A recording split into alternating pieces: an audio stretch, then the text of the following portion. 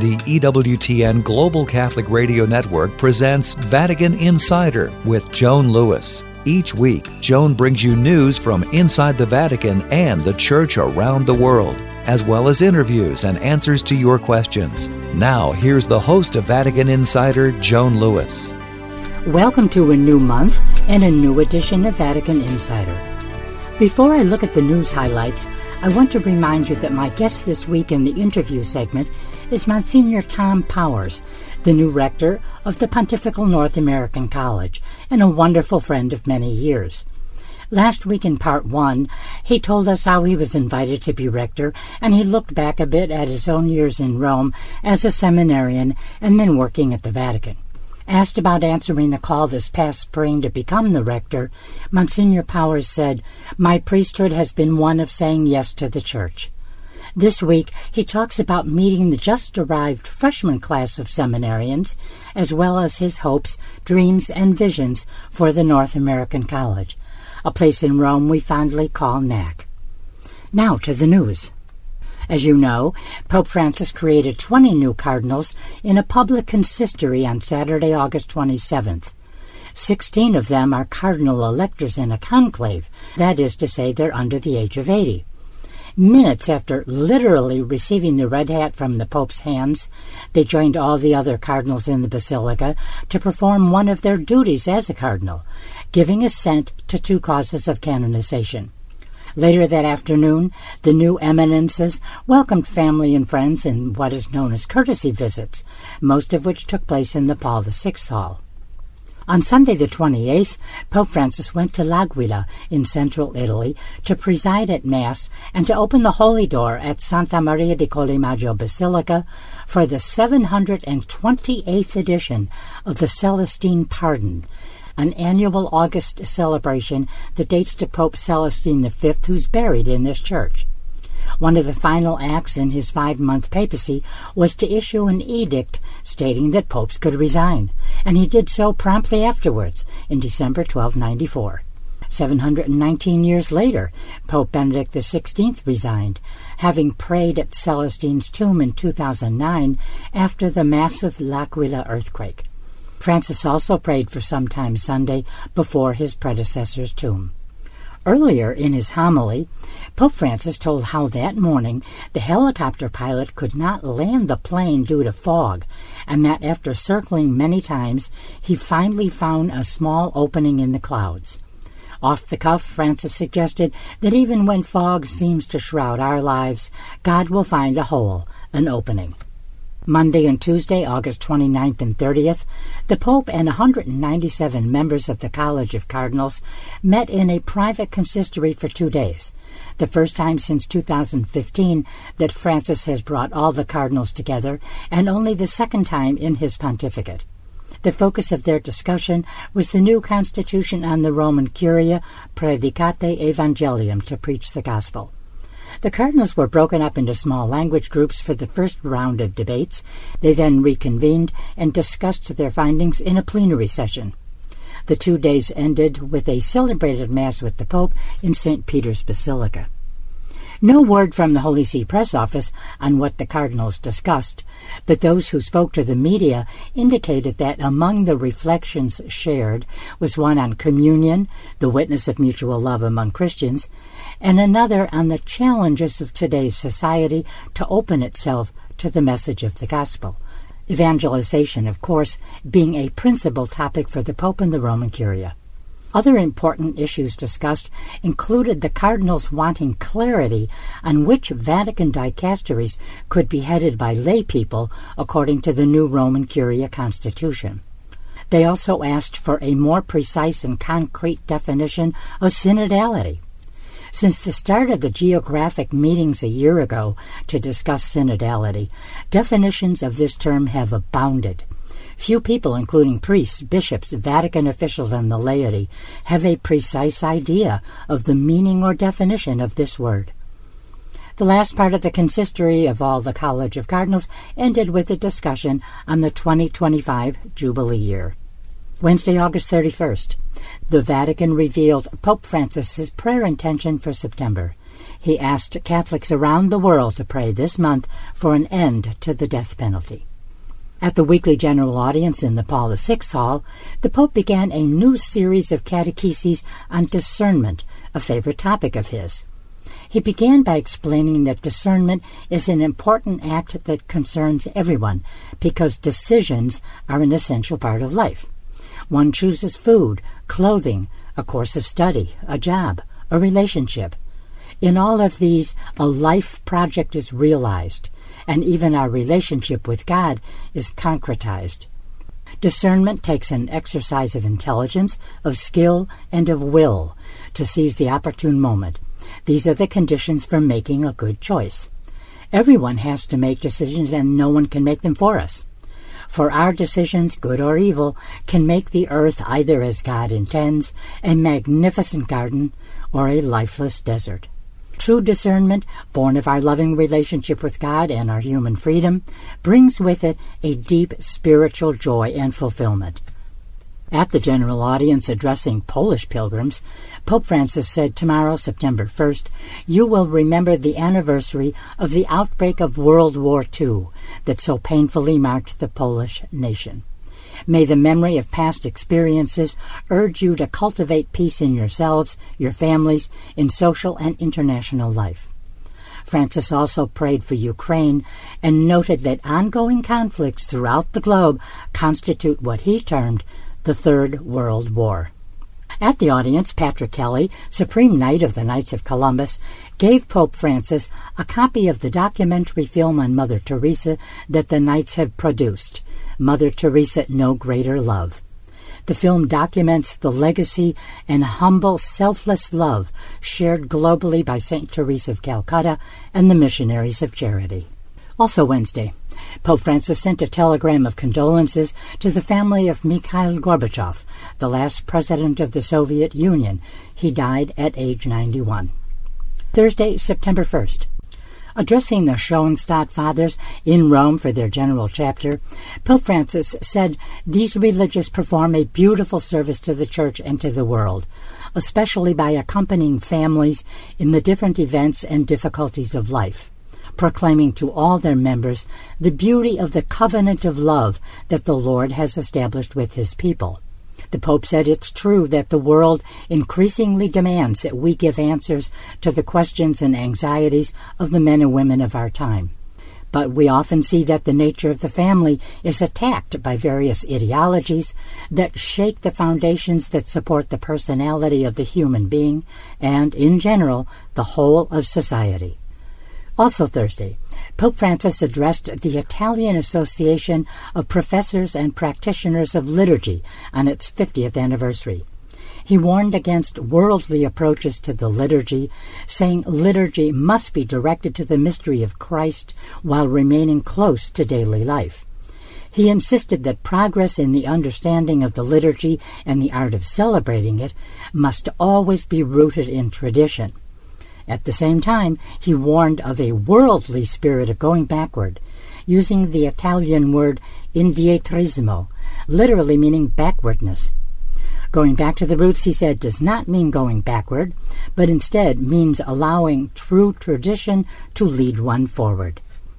Also Thursday, this was the final day of the two-day Vitae Summit meeting in the Vatican's Casina Pio IV, aimed at promoting a conversation on how to use the arts to foster a culture of hope and unity. Organized by the Vitae Global Foundation, the summit was animated by celebrities in the arts, media, and entertainment industries. They discuss their role in triggering a cultural transformation that promotes the common good, universal values, and a culture of encounter. Pope Francis joined participants at the end, and he encouraged them to be preachers of beauty, because beauty is good for us. Beauty heals. Beauty helps us go forward on our journey. The Pope and those present focused on the need to reach out to young people, to communicate the message of the gospel, and to share stories of witness and accompaniment that stem from an encounter with God. Friday, September 2nd. Pope Francis sent a telegram to Vice President Cristina Fernandez de Kirchner of his native Argentina upon learning of an attempt on her life near her home in Buenos Aires. Having received the worrying news of the attack suffered yesterday afternoon, I wish to express my solidarity and closeness in this delicate moment. Turning his thoughts to the whole country, Francis said, I pray that social harmony and respect for democratic values will prevail in dear Argentina against all types of violence and aggression. Those are the news highlights of the past week, but stay here for a thoroughly enjoyable and inspiring conversation with Msgr Tom Powers, rector of the Pontifical North American College, and have a great weekend. Oh, and as part of that weekend, tune in to EWTN when they televise the beatification of Pope John Paul I on Sunday, September 4th.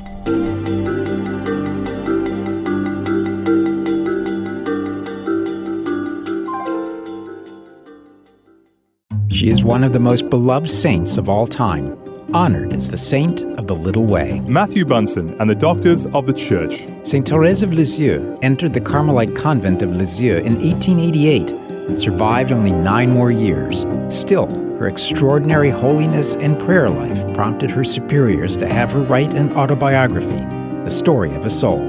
It became a spiritual classic. For more about the Doctors of the Church, visit doctorsofthechurch.com. From Rome to your home, EWTN's Vatican Bureau lets you watch all of the important events from Rome, even if you don't have a TV. Using the latest technology, we've made it possible to watch the latest news from the Holy See, all delivered directly to your home. It's easy. Watch live on EWTN YouTube and follow us on Facebook, Instagram, and Twitter. EWTN, the Global Catholic Network. We need to pray for priests that they have courage and strength to be faithful. Pray for bishops who have whole dioceses under them, and they're responsible for everyone. Religious who teach, we should pray for them. Cardinals, our Holy Father, our families, our neighbors, everybody who has a hard time living the truth or preaching the truth. We all need that extra strength of prayer. Welcome back to Vatican Insider. Here's Joan Lewis. Welcome back to part 2 of my conversation with the new rector of the Pontifical North American College, Msgr Tom Powers. Last week, we spoke of what being a rector entails, and this week he looks back a bit at his own years as a seminarian under 2 rectors, now cardinals, Edwin O'Brien and Timothy Dolan, and how they influenced him. Msgr Tom then talks about his dreams, hopes, his vision for the seminary. You will also learn about the Casa Santa Maria and ICTE, the Institute of Continuing Theological Education. I love the moments that we get, those of us who love the college and try to come, as often as we can. I love the moments when, for example, on Wednesdays when you have guests at lunch. Just to sit with, 4 or 5 of the seminarians and where are you from? Tell me about your diocese, and tell me about your vocation. The vocation stories are absolutely wonderful. Absolutely. I had a dinner one night with 5 of the seminarians. It was in 2014, and it was the rector's dinner, and these were all involved in the music. And so I had posted a video which got like 3 million hits of the entertainment.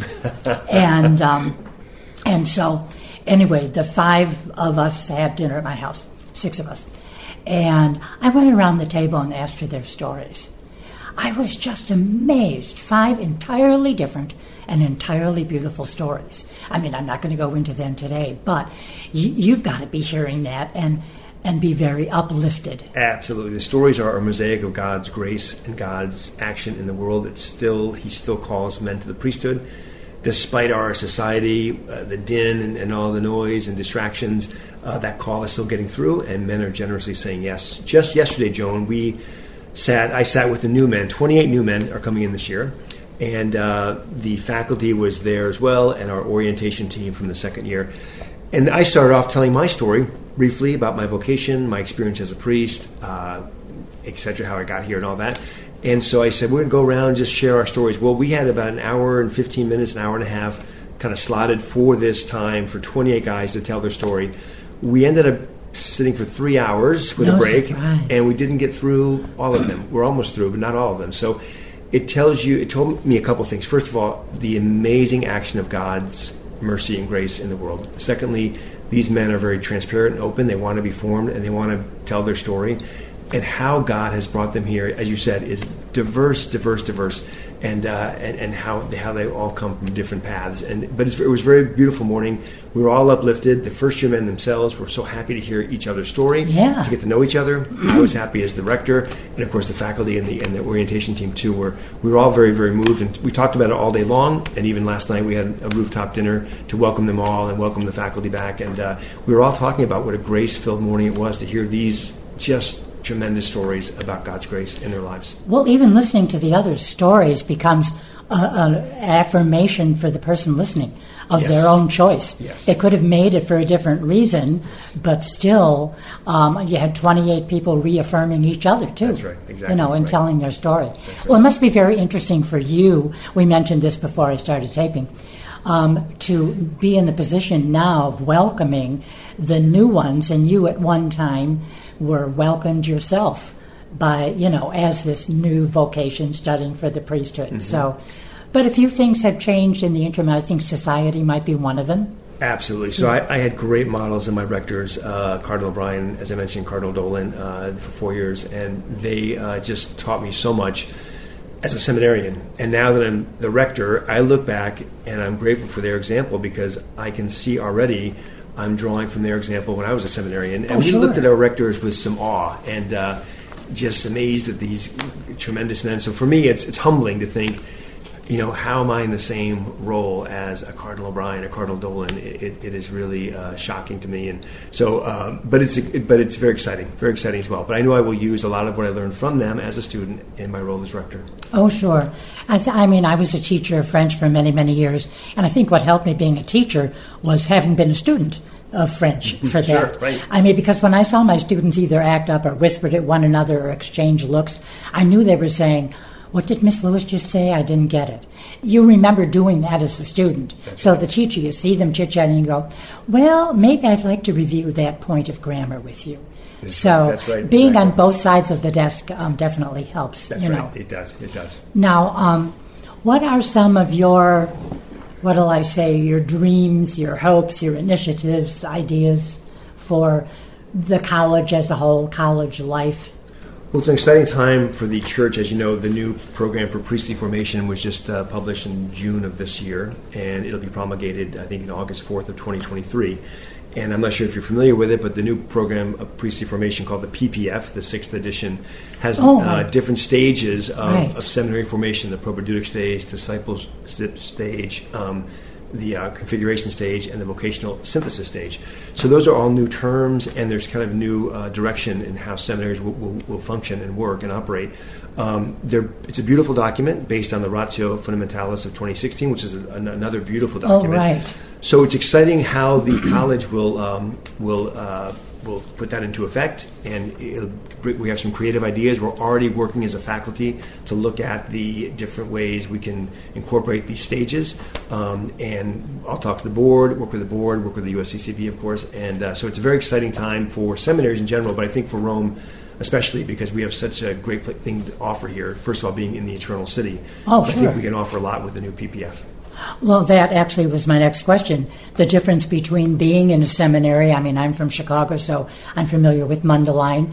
Being in a seminary in Rome, how is that different for the young man not studying at Mundelein but studying here?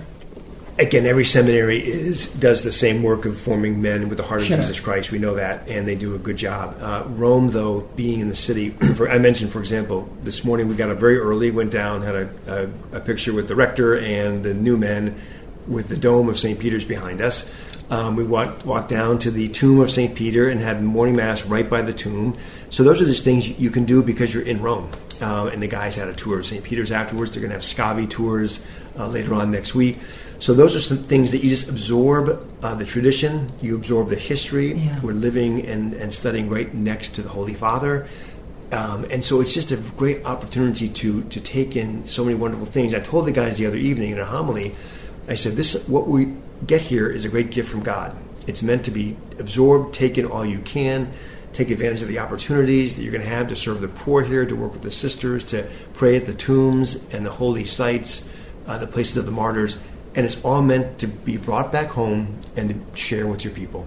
And so that's why we're here. We just absorb it as a great gift and gratitude, and then we go home and we share it with our people that we serve. And eventually, at some point, I don't think it's their first year, don't the young men have some kind of an apostolate, like being a guide for St. Peter's or other apostolates? Yeah, beginning in second year, every seminarian here has an apostolate, and we have an excellent apostolate program run by Father David Hulshoff. And so they will work with the poor, they work with missionaries of charity, they will give tours of St. Peter's, they'll give SCAVI tours, they'll teach at maybe a university, a Catholic university, many different varieties of service they'll do, work in the prison, Bambino Gesù Hospital. So the guys get a great opportunity to go out, and it's a bit humbling because sometimes it's in Italian, and you have to really learn Italian and get up to speed, but also you realize, as I did in my apostolate at the hospital, my Italian was not so strong years ago as a seminarian, but I learned a lesson. The lesson is that you don't have to be talking all the time when you're with people who are suffering, with people who are ill, with families who are grieving. A lot of it's just being present. And so I learned a lot from my apostolates that I brought home to me as a priest to the States, and the guys here, the same is true. They learn a great deal of ministerial and pastoral skills. They pray about it together, they write about it, they talk about it in groups, and they process it and bring Christ in the middle of it, and they bring that home again and with great love to the people. Well, just think of the richness. I mean, in the beginning of their fourth year, they're ordained to the diaconate. Yes. And then at the end of that fourth year, in their home in their home diocese, they're ordained to the priesthood. Yes. But what a richness all that background in Rome will have brought. And we'll be ordaining 24 men September 29th. And Bishop Austin Vetter will be ordaining them in St. Peter's Basilica. A very exciting time for the college. All the families come over. There's a family mass the Saturday when they arrive, celebrated by me and the faculty. I've only missed a few of those. Well, I bet you've been in very many of them. If it's an ACT event, I'm there. And you know how beautiful that is. The music, the beautiful presence of St. Peter's, and the families really leave here, as my family did. They came and were just, they'd never seen an ordination before. And the families come, they see their son, their brother, their cousin on the ground making promises, and the families are really touched and moved by this. Well, the family's such an important role. If you don't have parents and brothers and sisters, you've got to have families behind you. That's right. You've got to know that your mom and dad are behind you in this choice. And we're blessed, again, going through the vocation stories of the young men yesterday. It is so encouraging to hear how their families support them, and they pray for them. And like it was with my family and many families, as a young man goes on in the seminary and then becomes ordained a deacon and a priest, in some ways he brings his family with him closer to the faith and closer to God, because they follow you and they love you as a family member. And so it's an exciting time. And they're part of a bigger family now, too. That's exactly right. Yeah. You're right. In a sense, when a man says yes to God to become a priest, in some ways our families are asked to say yes too, right? They have to give up their brother, give up their son in a way that's unique. And see, society today doesn't understand sacrifice. They really don't. Why would a man, give up family and children and maybe being rich and everything else? The society just doesn't understand that kind of a choice. And I guess part of your job as a priest is to help people understand, too. Okay, now we only have like a few minutes left, but tell everybody about the Casa Santa Maria, how that's linked to the your postgraduate study program, and then the ongoing the continuing theological education. Yes, thank you, Joan. So the Casa Santa Maria is on Humility Street in Rome. You've been there too, and it's right near the Trevi Fountain. It's the original building of the North American College that was founded in 1859 when Pius IX was Pope. And so that was the original site of the North American College. In 1953, this building was dedicated, the new building, and so that building has become the graduate house of studies for the North American College. It's still part of the college, and that's a house where bishops send priests who are already ordained to study advanced degrees. Sometimes guys spend 4 years here at the college, and they're ordained a priest back home, and they go down to the Casa as priests. Some of the new priests stay here. For their fifth year. For their fifth year. It's their choice and their bishop's choice. But if a priest is being sent for the first time to Rome as a priest, he will go down to the Casa Santa Maria and he'll live there right in the heart of Rome, right near the universities, and study down there. So that's a great institution, and that our superior there is Father Jim Kahn, a Jesuit who's been there for 3 years and is doing a wonderful job of kind of being, their spiritual father of the place. And our Institute of Continuing Theological Education is called ICTE, and ICTE is, since the 1970s, after Vatican II, called for ongoing formation of priests. So we have an old convent here on the property. Beautiful building, now called the Casa O'Toole. Wow, yes. Recently renovated. And so priests will come in the fall for 3 modules. They can stay for all 3 modules or 2 modules or just 1 module. So 1 month, 2 months, or 3 months. And they come and they get great courses in Mariology and canon law, church history. And the second semester is also a sabbatical program, a little longer. And they go to pilgrimages, to Ars, this year they went to Omarabagao for the Passion Play to go to. So it's a wonderful, wonderful program. So we have, again, the North American College has the seminary, as we talked about mostly, the Casa Santa Maria, and the ICTE program, and we're proud of all 3 of them. And I think we're going to see growth in all 3. Wonderful. We're really excited about the future of this place, and I'm excited and honored to be here. And just ask your prayers and the prayers of those listening for their support and their prayers for us. Well, I'm honored to be here, too, and we've been talking, I should have said this a little bit earlier as well, with Msgr Tom Powers, the new rector at the Pontifical North American College in Rome, and so our friendship gets to go to a new level. Now I'm excited about that. I'm excited about meeting a lot of the young men, being part of their life in any way that a lay person can, be the aunt away from home or something like that. Thank you so much. As my mom used to sign her letters and emails, God sit on your shoulders. So may God sit on your shoulder and the shoulders of your new young men here. Thank you, Joan. Great to be with you, and I look forward to the limoncello. Yes, you got that. God bless you. Thank you. God bless. For more information on these stories, or to check out Joan's blog and to ask her a question, go to EWTN.com. That's EWTN.com. Thanks for listening to Vatican Insider on the EWTN Global Catholic Radio Network.